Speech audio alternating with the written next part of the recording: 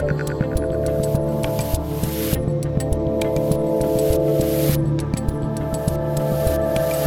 Dave Rubin, and joining me today is the founding editor-in-chief of the Daily Wire, the host of the Ben Shapiro Show, author of the new book, The Authoritarian Moment, How the Left Weaponized America's Institutions Against Dissent, and the fastest talking Jew on all of the internet. Ben Shapiro, welcome back to the Rubin Report. Hey, good to talk to you.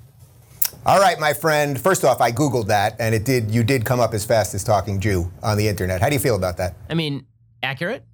Also, I don't know if to be flattered or insulted, but it is what it is. Life, reality, facts don't care about my feelings. It's all right. Facts do not care about your feelings. All right, so look, we're going to get into the book, obviously. This is what, your 87th book or 95th, or where are we at now? Yeah, something like that. I can never remember. It's either my 11th or 12th, depending on the count. Yeah. It's a lot of books. As a guy who just finished my second, I admire someone that has written this many books. But let's just start sort of just generally with what's going on in the world, which will kind of get us to the book, because that's really what this is all about. COVID's a little bananas right now, or at least the reaction to COVID.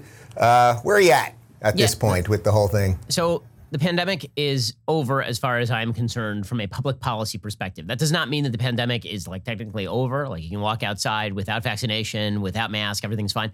But what it does mean is that all public policy is designed to do is achieve certain objectives. Originally, we were told that the public policy with regard to COVID was designed to prevent the overrunning of the hospitals. And so we all locked down and we all masked up, and then we prevented the overrunning of the hospitals. And then the idea was, okay, well, now we're going to delay indefinitely until we can get to the vaccine. And then these miraculous vaccines came around, and the idea was, okay, the vaccines are now available. And then we said, okay, well, we'll wait until every adult has had the chance to either take it or not take it, as the case may be, because they are super duper effective. And now we've reached that. And now the problem is there's no actual next goal. And this is something that is driving me up a wall. If you listen to people on CNN or MSNBC or in the administration talk, it seems that the goal is zero COVID, like every single person in the United States getting the vaccine and then COVID just going away. And no one actually thinks this is ever going to happen. This is a disease that has been seeded over every country pretty much on planet Earth. It's taken a minimum of 4 million lives, probably closer to 6 million if you look at the actual stats from India. And certainly if you include the actual number of dead from China, a lot more lives than that. And the notion that this is just going to go away if we yell at people to get the vaccine is crazy, which means to me that basically now that every adult has had the opportunity to take the vaccine, and because, thank God, this disease is not really affecting kids in severe ways, like the total number of kids under the age of 18 who have died is still under 350 in a subpopulation of 75 million, we're done. I mean, as far as what public policy can accomplish or should seek to accomplish, we are pretty much done at this point. And the problem for the left is that they set as a goal the idea of zero COVID back last year, and now they can't let go of it. So Biden is kind of stuck between a rock and a hard place. On the one hand, he wants to declare COVID over so we can all go back to work and everybody can enjoy life and he can say that he beat the thing. On the other hand, he's actually, in order to do that, he has to acknowledge that we have to live with the virus, which would open the can of worms that last year Democrats said we should certainly not live with the virus. And anybody who said we should live with the virus, like Governor DeSantis in Florida, was bad and evil. So instead, we're going to get this ridiculous specter of people trying to scare you into being okay with giving up liberties that really, at this point, there's no scientific rationale for. So you're going to continue masking your kid, even though, again, this thing is not radically damaging to children. I mean, 810 kids died of pneumonia in the same period that COVID killed something like 350 kids over the course of the last year and a half or so. You're supposed to mask up your kid to protect a 40-year-old who decided not to get the vaccine. Or if you're vaccinated, you're supposed to mask up in case, God forbid, you give it to somebody who, again, decided not to get the vaccine. Like that, none of that is good public policy. So I'm annoyed by it. I'm frustrated by it. I also think it's a bad incentive structure because I don't know why who, according to people, the powers that be, did the right thing. I got vaccinated. My wife got vaccinated. My parents got vaccinated. Why am I supposed to penalize myself by masking up to protect people who are overtly not only not vaccinating, but also saying they don't care whether I wear a mask or not? It's bizarre. What would you say to those people at this point? Because there obviously are a lot of people. I think it might be as many as something like 30 to 40% of American adults that are not vaccinated that are saying, I either had it and I have the antibodies, or I just don't want this vaccine, which basically was produced in about a year, or whatever reasons that might have. What would you say to those people at this point? So number one, you're a free and independent human being. You're an adult, and it's your decision. That's number one. Number two, if we're talking about you already had COVID, I certainly see the rationale. There's some pretty good data suggesting the natural immunity is as strong, if not stronger, than vaccine immunity. What I would say is that for a lot of people, the given evidence shows, depending on your age and depending on your health factors, that your rate of death from COVID outweighs the rate of adverse effects from the vaccine so far as the data that we have yet seen. And this is pretty much true for everybody above the age of 18. I haven't seen the data between 12 and 18 so much, and certainly for kids. I have very little interest in vaccinating my 7, 5, and 1-year-old at this point. But if you're 35 years old or 40 years old and you're saying, well, I thought I got COVID. I'm hearing a lot of this. I thought I got COVID, but I wasn't actually tested for COVID. I'm sure I had it before. Well, unless you were tested for it, it might have been something else, right? There are a lot of other sicknesses going around. I was sick several times during COVID pandemic, never got COVID. So don't rely on that. Take into account your own risk factors, and then seriously consider getting the vaccine, because frankly, the risks from the vaccine, from what I'm seeing in the data, are not particularly high. And the risks from COVID are, depending on your age, maybe somewhat higher, maybe multiple times higher. But again, I respect your ability as an individual to choose, as long as you're willing to live with the consequences. If you don't get the vaccine and then you get sick, that would be a you problem. Don't come to public policy seeking a solution. Right. To that point, though, how have you, in the last year, have you figured out who you can trust or what institutions you can trust? Because it seems to me we've just seen a complete collapse across the board. Political, cultural, journalistic, just the entire thing has completely collapsed. And that's what people ask me almost more than anything else at this point. Dave, who do you trust? How do you figure out how to make some sense of this? I mean, the way that I determine who to trust is whether people were skeptical of the official narrative, but were basing that in data. So, for example, one of the people who I personally trust, a guy named Dr. Marty McCary from Johns Hopkins University, very early on, he and I talked pretty much every week on the show, and very early on, he was very skeptical of the lockdowns. He was very skeptical of the idea that if you're 20 years old, you shouldn't be working, or that we should be not treating people who are 20 in a different way than we were treating people who are 70, for example. Because he was skeptical of that, but he was taking the science pretty seriously, I had a lot of respect for that. Same thing with Jay Bhattacharya from Stanford. If you just bought hook, line, and sinker the actual official narrative throughout, and the idea, and you never cited the data, if you ever at any point said, the science says, then I have pretty much a problem with you, because science is a process. Science is not a person or an institution. And so there's sort of a group of people who I think were skeptical of some of the narratives, and who would do a good job. It's the same way you decide who to trust in politics. They do a good job sort of steel manning the other argument and then saying, okay, and here's where I think the flaws are. And they'd give a nuanced picture of the data, as opposed to people who are just like, you listen to me, and if you don't listen to me, you're an idiot, in which case I think pretty much always you don't listen to those people. Right. So this will kind of segue us to the book. But are you surprised in the last year? I remember like 2 or 3 weeks into COVID, it was one of the many times in the past year that Ben Shapiro has trended on Twitter, because you said the very obvious statement, in essence, that we are going to have to live with a certain amount of death. A certain amount it's just what actuaries have to deal with when they're figuring out insurance rates. And that's just the reality of life. And of course, everyone in Media Matters and all the usual clowns were saying that Ben Shapiro wants to kill old people and everything else. But related to that, are you sort of surprised how quickly everyone folded? And even now, you can sense that there's a certain amount of people in the media that want lockdowns again. They want more government programs. Like they're getting off on this. They just like it. Yeah. No, I mean, I think that is very true. I think that this has become almost a pagan worship ceremony for a lot of people.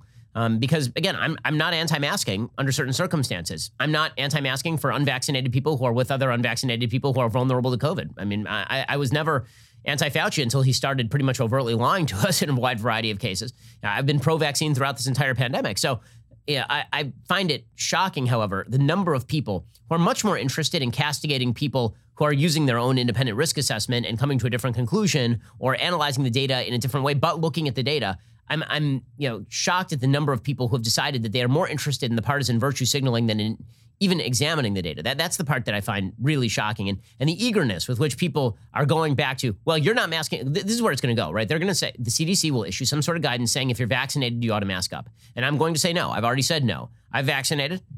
I am not transmitting the disease. The numbers of people who are asymptomatically transmitting COVID while vaccinated is very low. The number of breakthrough infections is very, very low. According to the New York Times, there are 160 million people vaccinated in the United States. There have been something like 6,000 breakthrough cases. I'm not masking up for that. And most of all, it's one thing to make the case that I should mask up if somebody can get the disease through no fault of their own. But if you've had the opportunity to get a vaccine and then you didn't, and then I give you COVID, that one is kind of on you. That's really not on me anymore. But there will be this move, like if somebody says that you need to mask up despite being vaccinated and you say no, then it will be back to, oh, you're willing to kill grandma. It's like, no, I was never willing to kill grandma. But it's become much more about the partisan. It's why you see people yelling at people who are unvaccinated, right? It's not because they actually want to convince those people to vaccinate. If you want to convince somebody to vaccinate, you do what I said earlier, You treat them as an individual human being. You take a look at their risk factors. You try to analyze those on an individual level and assuage the fears. If you want to create a sort of polarized, you're a bad person, I'm a good person thing, then when you say you're an idiot and a moron if you don't vaccinate on my timeline as I see fit, and no matter your prior health scenario. Right. You'll be proud to know, Ben, as a refugee of Los Angeles, that, we have this mask mandate in effect again. And I went to a restaurant this weekend, I went to Home Depot this weekend, and I went to a mall this weekend, and I did not wear a mask. And guess what? An awful lot of people nodded at me, in support. A lot of people were not wearing masks. And yes, when I went into Bloomingdale's and they asked me to put the mask on, I did, because I'm not trying to, get somebody fired or get into a fight with somebody. But I bring it up because enough people are sort of like, okay, it is time to move on. And that's just where we're at the moment. Yeah, well, again, I moved to Florida, and I will tell you this. If they try this whole vaccinated need to mask up again, nobody's doing it. Like, people weren't doing it originally here. And I can't imagine that people are going to do it here. And again, Governor DeSantis has been very big on everybody should get the vaccine if you are physically able to get the vaccine. And there's not much more than that he can do. And I gotta say, just on a data level, I'm bewildered by this. I was looking at the 7-day running average of death from COVID. The average number of deaths from COVID, according to the New York Times, 7-day rolling average right now is 269. Okay, when we were at the height of the pandemic, it was well over 3,000 people a day who were dying. So we brought down that factor by a factor of 10. And we are now seeing fewer people die every day in the United States from COVID than die on a normal day from diabetes. Right, okay, and 269, I mean, are they giving us ages on that or other health, the comorbidity stuff? Because that's a very small number. Of course, we don't want people to die, but it's a small number. Well, I mean, again, if you are going to talk about public health crises, then you really do have to talk about the number of people who are dying and the number of people who are being hospitalized. And the fact that the media will do things like play with stats where they'll say, well, we've had a 40% increase in the number of hospitalized from 3 weeks ago. And it's like, yes, but the number of hospitalized 3 weeks ago was very, very low. Like a 40% increase means we are still very, very low. So this doesn't mean that we're making light of any of this sort of stuff. What it does mean is that statistically speaking, the people who are getting serious breakthrough infections have significant underlying illnesses, very significant underlying illnesses. And the people who are mostly getting hospitalized and the people who are dying tend to be people who are unvaccinated. And that really resides in sort of the middle section of the age range of the population, because dirty little secret, pretty much everybody who's over the age of 65 in this country got the vaccine. Yeah, Ben, I'm not a mathematician like you are, but if there's one person who had COVID and then the next week there's two, what's the percent increase on that? Yeah, it's a 100% increase, right? My God, that's a huge, huge increase. All right, well, all of this leads us perfectly to the authoritarian moment, because it does seem like we are in it right now.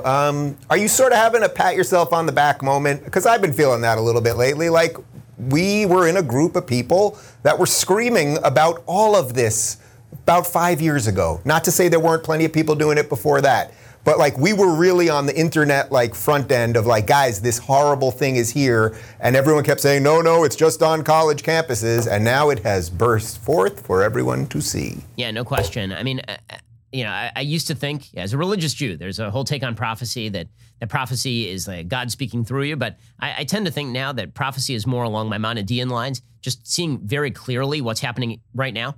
I think the reason that Orwell's 1984 is prophetic is not because it was prophecy. It's because he was actually describing a thing that was happening in the Soviet Union at the time. Mm-hmm. And so when we look at things happening elsewhere, like, wow, how could he have foreseen? He wasn't foreseeing anything. He was literally describing what's going on, 5 years ago, and then looking what's happening. And it was a smaller phenomenon then. It's a much larger phenomenon now. And I don't think any of us were prophets. I think that we just all saw clearly what was happening and the direction that people were moving. And the authoritarianism that I talk about in the book is really not the government top-down authoritarianism that we've worried about in the past, the idea the government is going to tell you what to do, although that may be the natural outgrowth of a sort of attitudinal authoritarianism that's taken over. What I'm talking about more is all of the institutions of society, the non-governmental institutions of society in large part, becoming more and more intolerant of dissent, outlawing dissent, social ostracization, people losing their jobs, people having family members not speaking to them anymore. And this is leading to a complete breakdown in the possibility of us even having a republic together. It's really, really dangerous stuff. And everybody feels it. This is the part that's amazing, is that we're all being gaslit by the media that says that this stuff is not important, or that, it's just making the country better. But by polling data, every single subgroup in the United States, including mainstream liberals, with the exception of far left radicals, with the exception of the far left, every single subgroup in the United States says they are afraid to say what they believe about politics publicly. That's insane. Okay, that is a good indicator of where we are and how far we have to go. What do you make of the last liberals at this point? I mean, do you consider them part of a new conservative movement or some sort of wide tent thing on the right? I mean, that's what I would say. I'm not talking about, obviously, the crazy lefties, but the last few, the Sam Harrises, the Barry Weisses, whoever else is left. Like, what do you make of that crew at this point? I mean, so frankly, I think that the future of the country rests on them, because I think that the folks in the middle are going to have to make a decision. There are a lot of sort of mainstream establishment liberals who have a decision to make. The decision is this.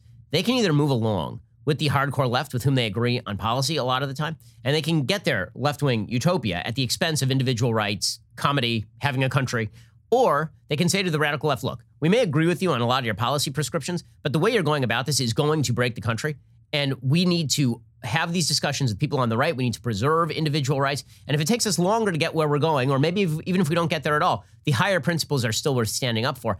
I am unsure of which way the establishment liberals are going to go, because you do see things like the Harper's letter with 150 liberal intellectuals saying that they are very much in favor of individual rights. It would have been nice to see one Trump supporter on that list.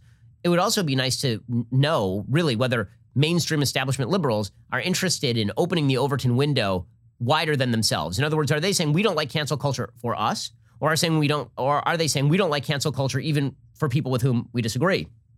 So today on Twitter, I put out sort of a challenge, maybe called the Nice Bucket Challenge. But the basic challenge is, if you are a person in politics, can you name and publicly say about somebody who voted differently than you that they're a nice person?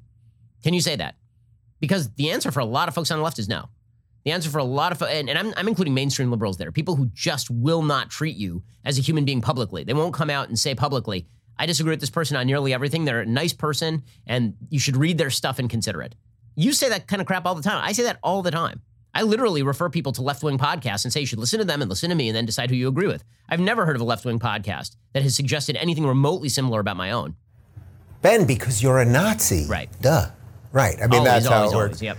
Yeah, I hate to tell you that I think I can give you the conclusion on your hypothesis here, which is that they're not for the most part going to move in the direction you want them to move. I don't think they'll necessarily move towards the left anymore, but they'll stay in this sort of irrelevant limbo phase, because I've met and I know a lot of these people, and they just, more than anything else, more than saving the country, they just don't want to be called conservatives, because you guys are very scary. You guys are very, very scary. It's a real problem, and it's why I opened the book by talking about January 6th, because I think that there's a trick that's being played right now, and it's why the Democrats are trying to do the January 6th Commission, make a big deal out of January 6th. Listen, January 6th was a big deal, but it was a big deal because law enforcement failed to stop a couple of hundred idiots from running into the Capitol building. The notion that it was a full-scale assault on democracy that was going to end with the overthrow of our democracy, the worst democratic situation since the Civil War, in the words of many of the Democrats. Wait a minute. AOC said that we were an hour away from armed insurrection, or we were an hour away from martial law, is what she said. Yeah, it's insane. I mean, it's totally and utterly insane. What I posed at the beginning of the book is a basic question. Let me give you two realities, okay? One is we have January 6th. It's an act of evil by a bunch of idiots who are going to be arrested and go to jail. Then we have an entire left wing that labels the entire right wing responsible for January 6th, starts suggesting overt social controls with regard to media, with regard to free speech, starts deplatforming places like Parler, using neutral service providers like Amazon Web Services, starts openly moving to push social media to ban people like mainstream conservative voices, starts talking to corporations about how they're not allowed to give anymore to members of the Republican Party who didn't vote the way they wanted them to vote on certification of the election without actually overthrowing the election, right? Which one is more authoritarian? A bunch of idiots running into the Capitol building and then getting themselves arrested, or every major institution in America declaring January 6th such an unbelievable crisis that they have to maximize their power over your life? I mean, it seems to me that there's a wild imbalance in the amount of institutional support from one authoritarian ideal versus the other. Right, and speaking of Twitter, and today I just saw, like within the last hour, that the ADL is now working with PayPal to basically, hunt down white supremacists, which will be basically anyone who's not a lefty. And then it's like, all right, well, now if you can't be on PayPal, what can't you be on tomorrow? Is it going to be Chase Bank? Is it going to be some other financial service? And that white supremacist thing will keep getting wider and wider. Yeah, well, what the left has succeeded in doing is, instead of just utilizing the government to violate the First Amendment, instead what they've done is they've found a way to pressure private companies into doing it. And this is really, really dangerous stuff. You're seeing this with Facebook as well. Obviously, last week, NPR ran an entire piece. It's a government-funded entity. They ran an entire piece trying to push Facebook into suppressing traffic from my website. They admit in the piece, we don't lie. They say we don't We don't engage in conspiracy theorizing. We openly admit at the bottom of every single story and say and brag about the fact that we are openly conservative. And they should suppress their traffic anyway. They're not even trying to hide it at this point. And then they say, well, it's not a First Amendment issue if government entities or if the White House is pushing private actors to violate your First Amendment rights because those private actors are not government entities. Okay, well, if the government is essentially chartering an institution and then restricting what the institution can and cannot do with the First Amendment, they have become a government agent, and it's becoming very, very dangerous. Is the real issue there that we simply don't know because it's like the whole machine doesn't work anymore and everything is so filled with lies that when Jen Psaki says that the administration is flagging posts that was her word, for Facebook, it's like, yeah, that obviously to us seems like some sort of government coercion related to a private company if we're to believe that Facebook is private. But the bigger issue is, it's like, how are we ever going to really find out what they're doing? Because there is no honest actor to deal with it, right? Like, we're going to have another congressional hearing to figure out what happened? That's exactly right. And one of the bigger problems here is that, as we have seen, and this was the really kind of revelatory moment of what happened with Parler, for a while, the line from the left and many people on the right, including people like me on the libertarian right, was, okay, if you don't like how Twitter handles its business, go build your own Twitter. So then Parler built its own Twitter. And then the neutral service providers came along and they were like, well, what if we just deny you neutral service? And so you can see how we moved away from, there's sort of a baseline of neutral service providers, and then you can build on top of that and compete within that structure too. You have to build entirely parallel mechanisms that cost billions and billions of dollars with, 30 years of head start from the left on all of this stuff, and the government standing in the background pushing. I mean, that is extremely dangerous stuff. And again, the predictable result of all of this is going to be fragmentation, because people aren't going to go along with this. And you're seeing it right now. You're seeing states cracking down on Facebook, right? Since when did Florida have an interest in Facebook? Since when does Texas have an interest? When these places started basically mimicking the line of the Democratic Party, and states said, okay, well, the federal government is no longer going to protect our citizens, so I guess we're going to have to do it. The fragmentation is upon us unless people back away. Do you think the fragmentation is good? I mean, I'm sort of at the point where, look, we have a federalist system for a reason. You moved to Florida for a reason. Like, let the fragmentation occur. Let local governments figure out what's good. And then I would say perhaps we just need a complete fragmentation of the economy too. And we'll just, I'm working on locals. Like, we'll just build different things. And it kind of sucks because I know that your gut feeling is that we shouldn't go that route. But it's like, I don't see an alternative in a way. Yeah, it may be an eventuality. So it's not something I would prefer. I've said this over and over and over again. Yeah, I would prefer that we all be able to eat at whatever restaurant we want without having to worry about the politics of the owner. But if the left is going to militarize all of the institutions, there's not going to be a choice. And listen, on a personal level, it's fine with me because I'll make plenty of money from it. I have a huge platform. And if there's going to be a conservative razor company, it'll probably be branded by us. But at the same time, is that good for the country? Is it good that you can identify your neighbor by what razor they use in the morning? Like, I don't think any of that is good for the country. And I also have real doubt that, we talk about the fragmentation, the federalist system. The left is making increasingly clear that they are not going to abide by that, right? This is why they're attempting to federalize all the election procedures, because their idea is not, okay, Texas does what Texas does and California does what California does, and we share a country and we have some baseline rules at the top. It's that Texas should not be allowed to do what Texas does, and Florida should not be allowed to do what Florida does. And if you don't like it, well, we're just going to change the law at the top line. It's going to lead to some pretty significant conflict, and that's when things really start to get dangerous as the left continues to suck more power up into the top level and then cram down the California view on Texas or Florida.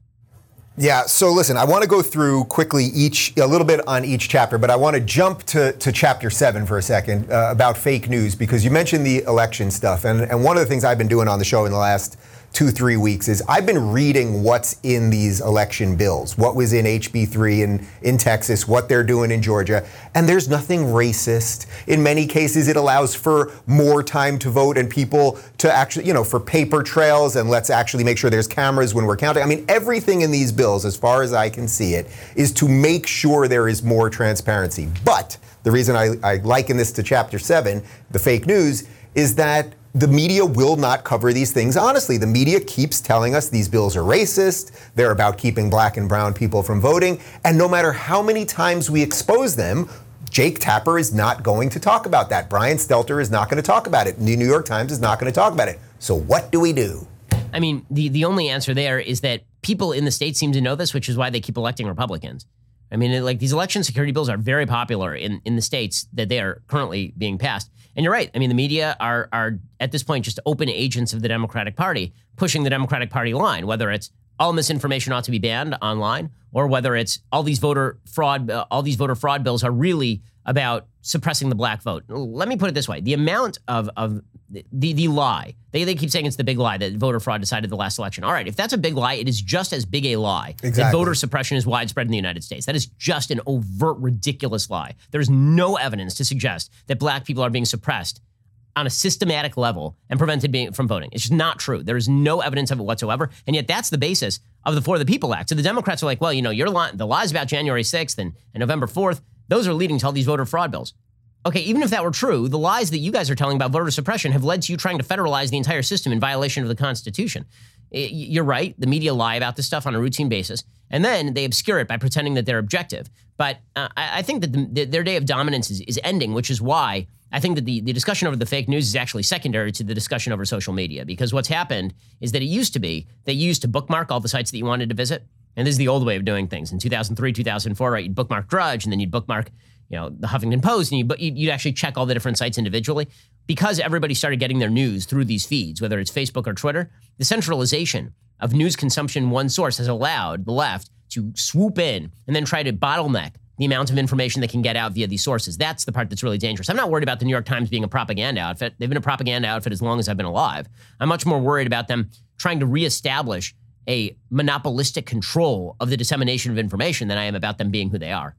Yeah, so to that point, can you talk a little bit about your position, the difference between, say, a purely libertarian position on big tech versus a conservative opinion? Because this is now becoming the hot thing. It's like, maybe there's no chance, maybe the ship has sailed and we can't do anything at this point.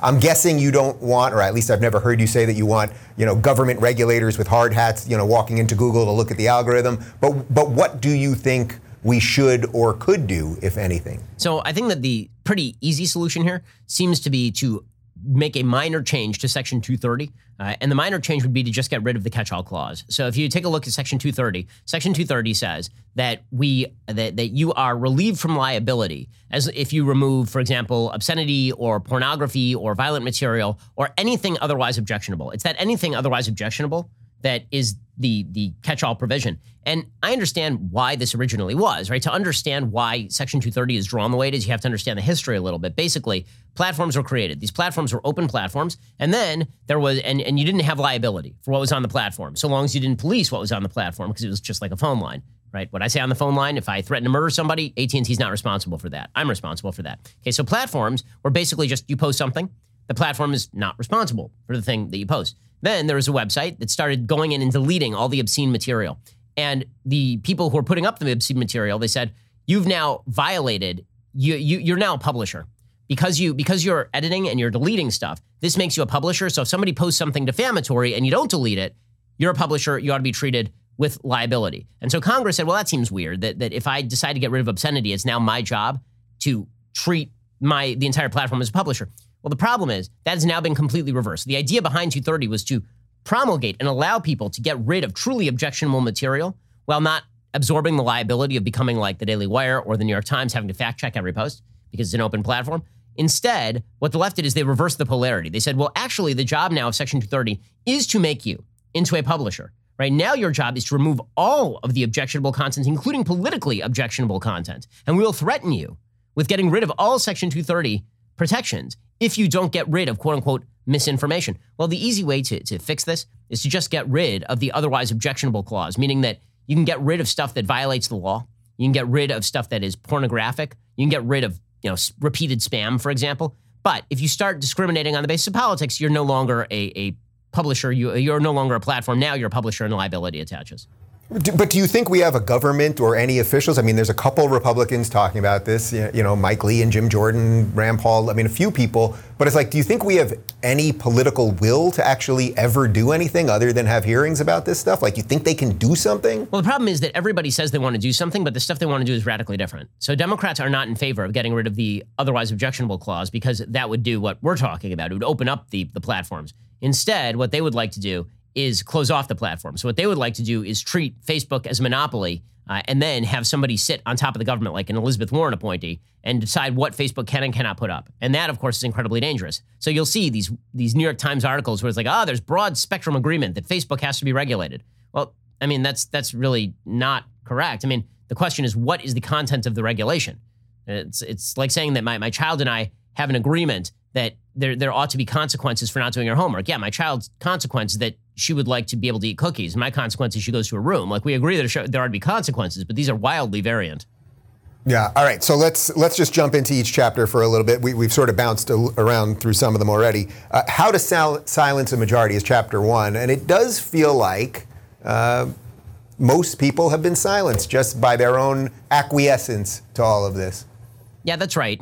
Basically, all it takes to silence a majority is a very loud, very aggressive, and intransigent minority. You can renormalize an entire institution by getting maybe 20% of people inside an institution to be very loud and very solidified and repeating the same thing over and over and over, which of course is what the left is very good at. And you can see this happen in your own life. Like the example that's used by Nassim Nicholas Taleb is the example of you have a family of 4 and the daughter decides one day she's vegetarian. So she comes home, she says to mom, I'm vegetarian and I want a vegetarian meal. And mom says, okay, well, I can either make 2 meals, one that's vegetarian for her and one that's good for everybody else, or I can make a vegetarian meal for everyone. And so mom decides I'm making a vegetarian meal for everyone. Well, daughter has now renormalized the family. The family is now vegetarian because daughter was intransigent.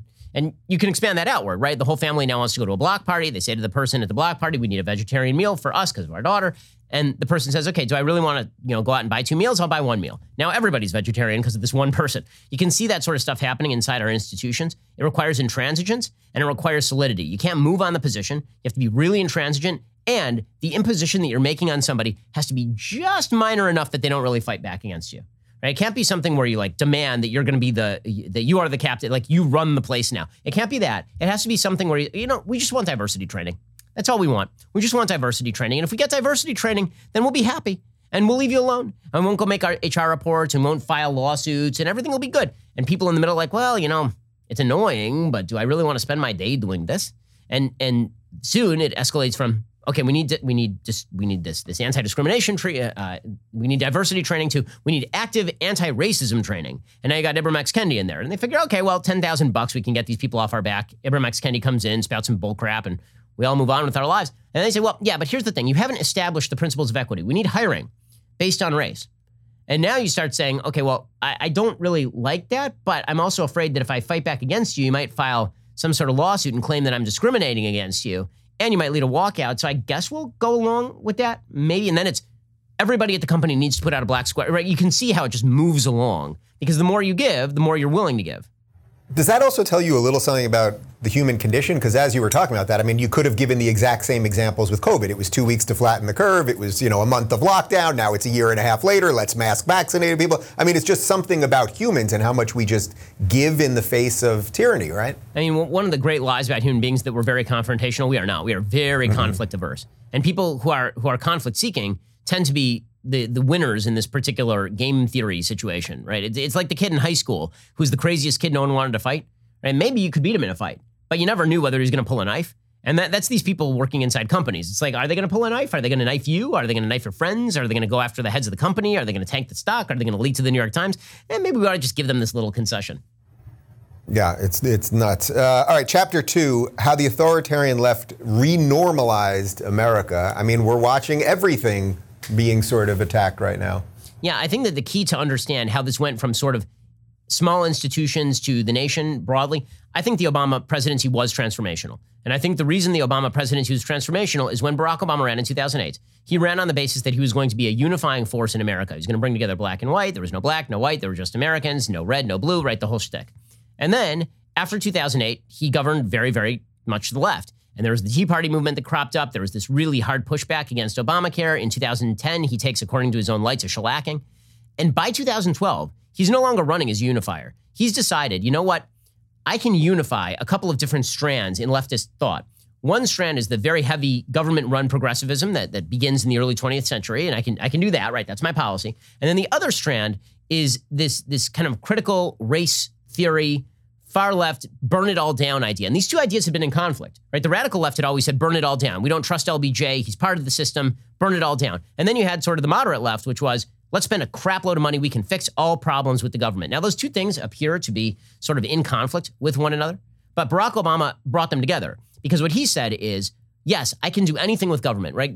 But I'm actually tearing down the system from the inside, right? I took over the system. I'm one of you. And now I'm going to tear it down from the inside on behalf of all of these intersectional oppressed minorities. And we're going to cobble together a coalition of the ascendant, and they're going to overwhelm the old majority in the United States, and we are going to win for the rest of time. And in 2012, when Obama did that, right, he overtly pandered to a wide variety of intersectional groups. He did DACA in order to appeal to Hispanics. And then he did gay marriage, remember, in 2012, right? It was 2011, 2012, right before the election, that he makes the shift on gay marriage in order to appeal to the LGBT coalition. And then he starts making, overt plays, for example, with regard to, I believe he made some overt plays with regard to Asian Americans on certain issues. And he was one of the first candidates to have like specific outreach groups for every intersectional coalition member.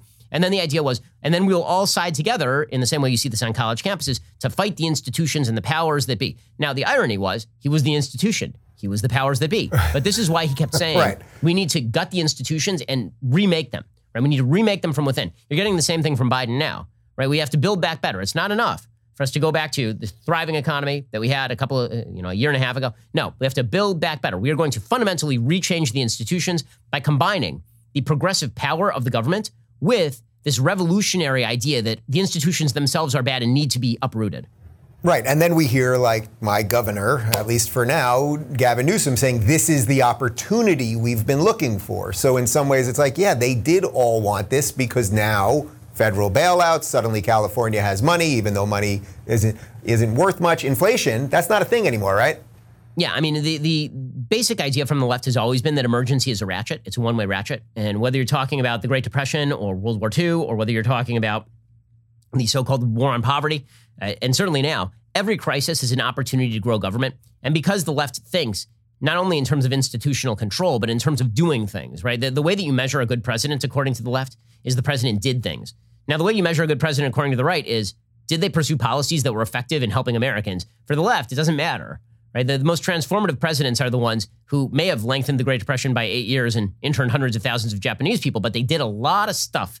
Right? And the same thing with LBJ. Right? He was a terrible president. He presided over the disastrous Vietnam War. He presided over a tremendous breakdown in race relations. He did a couple of things that were obviously very good, the Voting Rights Bill and the Civil Rights Act. But overall, not a good president, but a transformational president because he did a lot of stuff. Barack Obama, much less successful president than Bill Clinton. Bill Clinton, footnote to history because he was too moderate. Barack Obama, hugely important because he passed Obamacare. And you're seeing the same thing with Biden now. This is Biden's mentality with regard to government action. So I've been thinking something that I'm going to drop in this interview with Ben Shapiro right now, since you're bringing up Biden and Obama. My suspicion, and Ben, I'm going off the grid in a week, but that the Biden mental collapse is so obvious at this point that it can't hold much longer. And I think they thought they were going to get at least a year. I'm not so sure they are. That the way it's going to break the seal, the way it's going to actually get into mainstream, because we can all talk about it, but no one will talk about it on CNN, et cetera, is that Obama in an interview is going to say something. He's going to have a one-liner saying, maybe Joe's lost a step or two, and then suddenly everyone's going to start saying it. What do you think about that crazy I think theory? The only way that Obama does that is if he thinks there's a backup plan. The problem for the Democrats is meaning he'll have a full backup plan, but he'll be the one that is basically going to take out Biden. I mean, I think that if that does happen, if there's a backup plan, you're right that it would be Obama who would do it. He's the only person inside the Democratic Party who is well respected enough to get away with it. The problem for the Democrats is they really, really need Joe Biden. I mean, they really need Joe Biden because what's waiting in the wings is Kamala Harris. And man, is she unpopular, and man, is she bad at this. She is just garbage at this job. And her job is really easy, and she's really terrible at it. So, I wouldn't, honestly, if the Democrats had a way of supplanting Kamala Harris with Michelle Obama, I think that they would try something like that. Yeah, I just have a feeling it's going to be Obama. That's the one that's the airlock, basically, because he's the one that will just slightly leak it out, and then the plan will be there. That is my almost August prediction. All right, chapter 3, you sort of hit on some of this already. The creation of a new ruling class. That seems to be what this is all about right now. Yeah, well, I think this is really about the university system. So there was this sort of presumption by people on the right that what happens in the university stays in the universities, and that's not correct. Basically, an entire ruling elite class was created in the universities. To understand why that is, you have to understand what universities have become. It used to be universities trained you to be a good citizen and also trained you for a job. And now, unless you are what we call the UCLA a South Campus major, right, a STEM major, they're not training you for either. They're training you to not be a very good citizen, but they are training you to be a membership of the ruling class. And the way we can tell you're a member of the ruling class is you speak the lingo. Right? This is what colleges have become. There's a reason, like, what did you learn in college? I was a North Campus major. Not much. I came out with a credential. What does the credential mean? The credential means two things. One, I'm smart enough to make it through college. And two, I've now been trained in speaking the language of the sophisticates. And this is what you see on Twitter when people put their pronouns in their profiles, for example. It's the reason why people put their college degrees in their profiles. It's because it is saying, I am a member of the elect.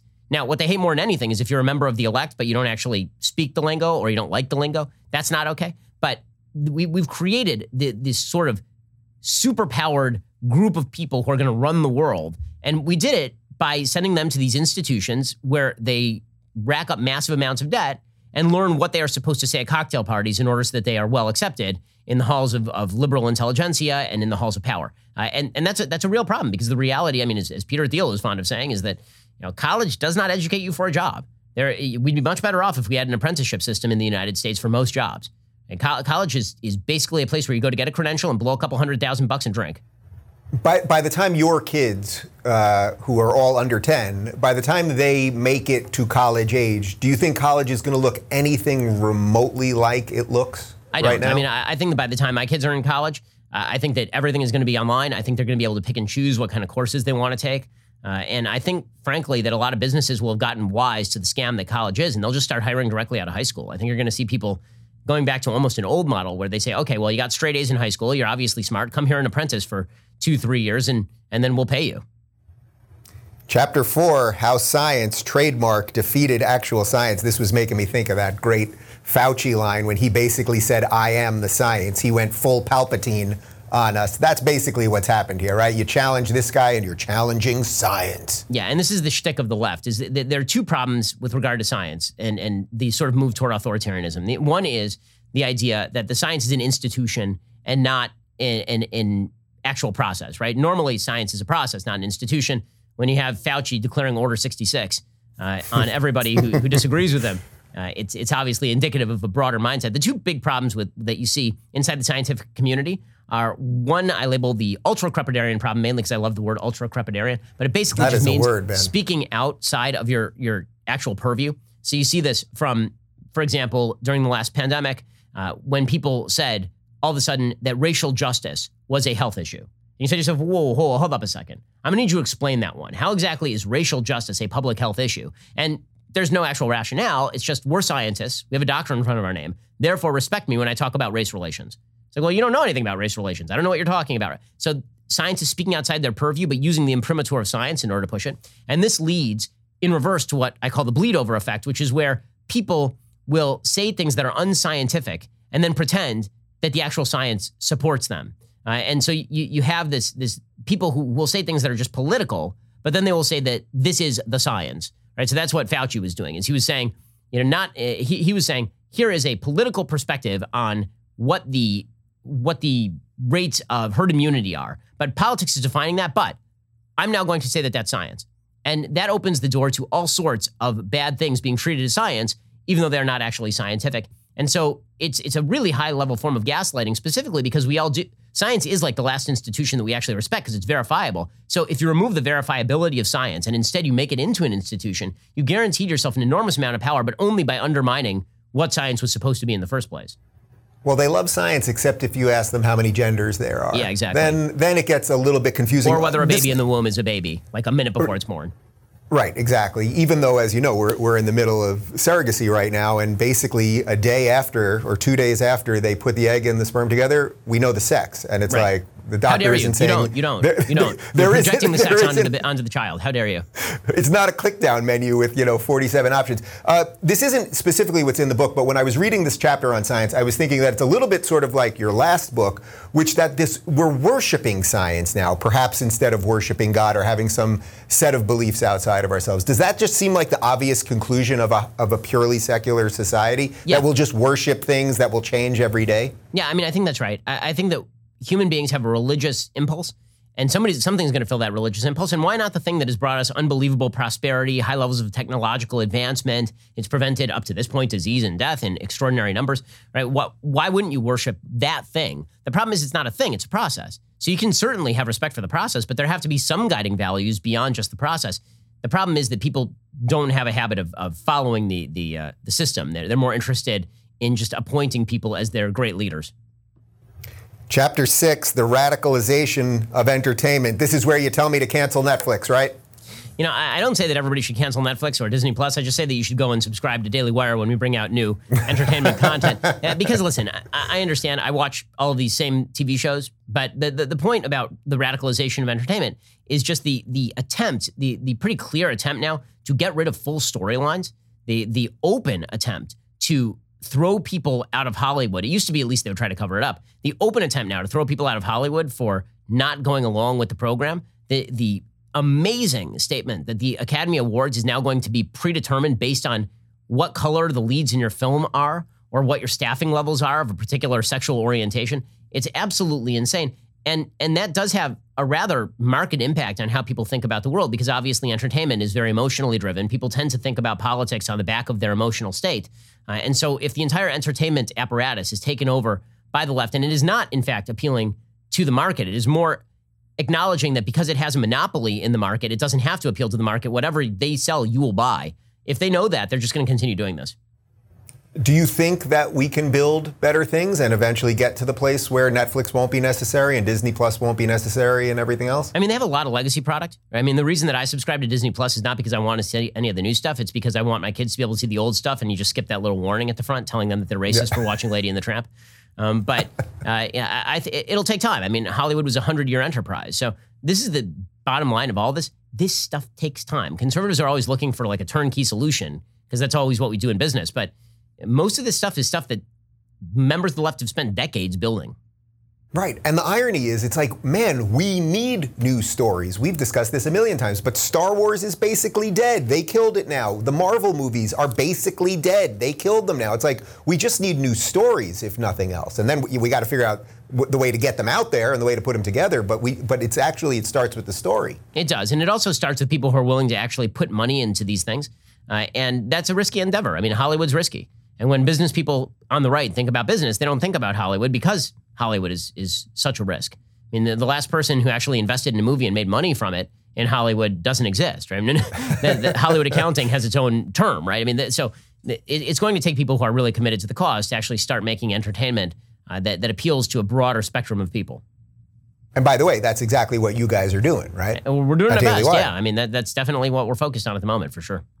Yeah. All right. We talked about Chapter 7, but anything you want to add on the fake news? I mean, is there anyone, do you turn on anyone at this point? I thought Jake Tapper was sort of the last hope at CNN. To me, he's gone in all the way. Is there anyone in mainstream media at this point that you're like, you're not completely horrible? Which is all I would ask. They can be mostly horrible, but just not completely horrible. Yeah, I mean, the way that I tend to characterize this is they're no longer journalists I watch. They're acts of journalism that I will watch. Mm-hmm. What I mean by that is that I don't actually believe in the idea that journalists are sort of a separate class of higher human being, because I don't think they very often follow the processes of journalism they themselves espouse. And so I'm mostly looking for people who commit acts of journalism, and that's really what Twitter is for, right? Jake asks a good question. You're like, okay, well, that was a good question. It's not like I all of a sudden, buy hook, line, and sinker everything that Jake Tapper tells me. But when somebody commits an act of journalism, then they deserve praise. And when they commit an act of journalisming, and then they certainly do not. Chapter 8, this seems like the right way to end this before we get to the conclusion. Unfriending Americans. We shouldn't hate everybody, Ben? Was that what your tweet from earlier today was all about? Yeah, I mean, it's pretty easy. It was amazing. I was talking to some people on the left about polarization a few weeks ago. And people were throwing around ideas, many of which I thought were silly, like get rid of gerrymandering. I'm like, well, we've had gerrymandering since the beginning, and I'm pretty sure that our polarization is not because of gerrymandering.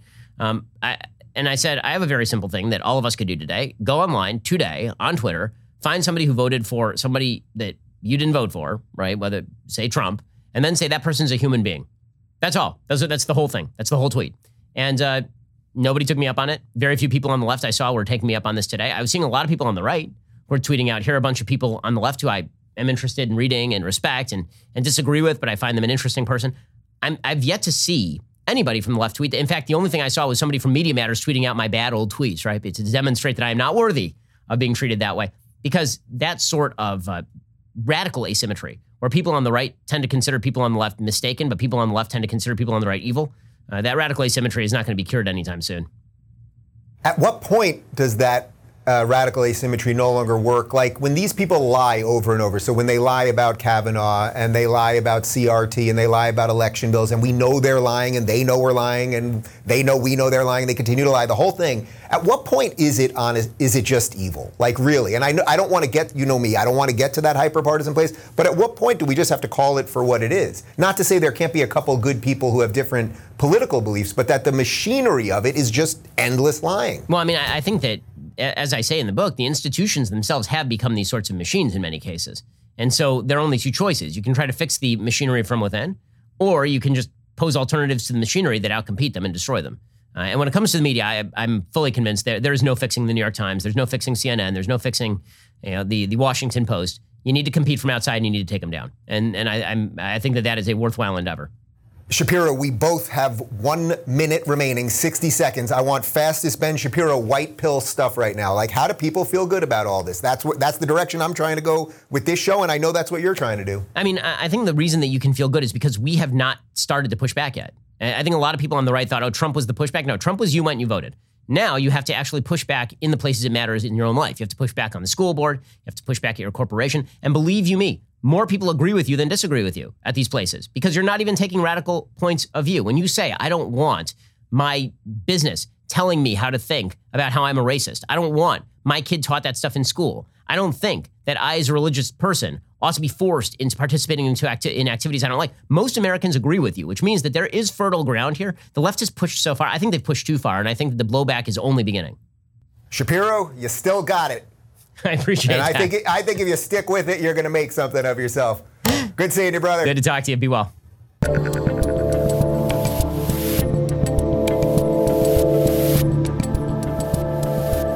Thanks for tuning in, everybody. Be sure to subscribe and rate this podcast. And don't forget, you can watch my direct messages live on Blaze TV and YouTube every weekday at 11 a.m. Pacific, 2 p.m. Eastern. And of course, if you want to connect with me personally and get early access to my sit-down interviews, join RubinReport.locals.com.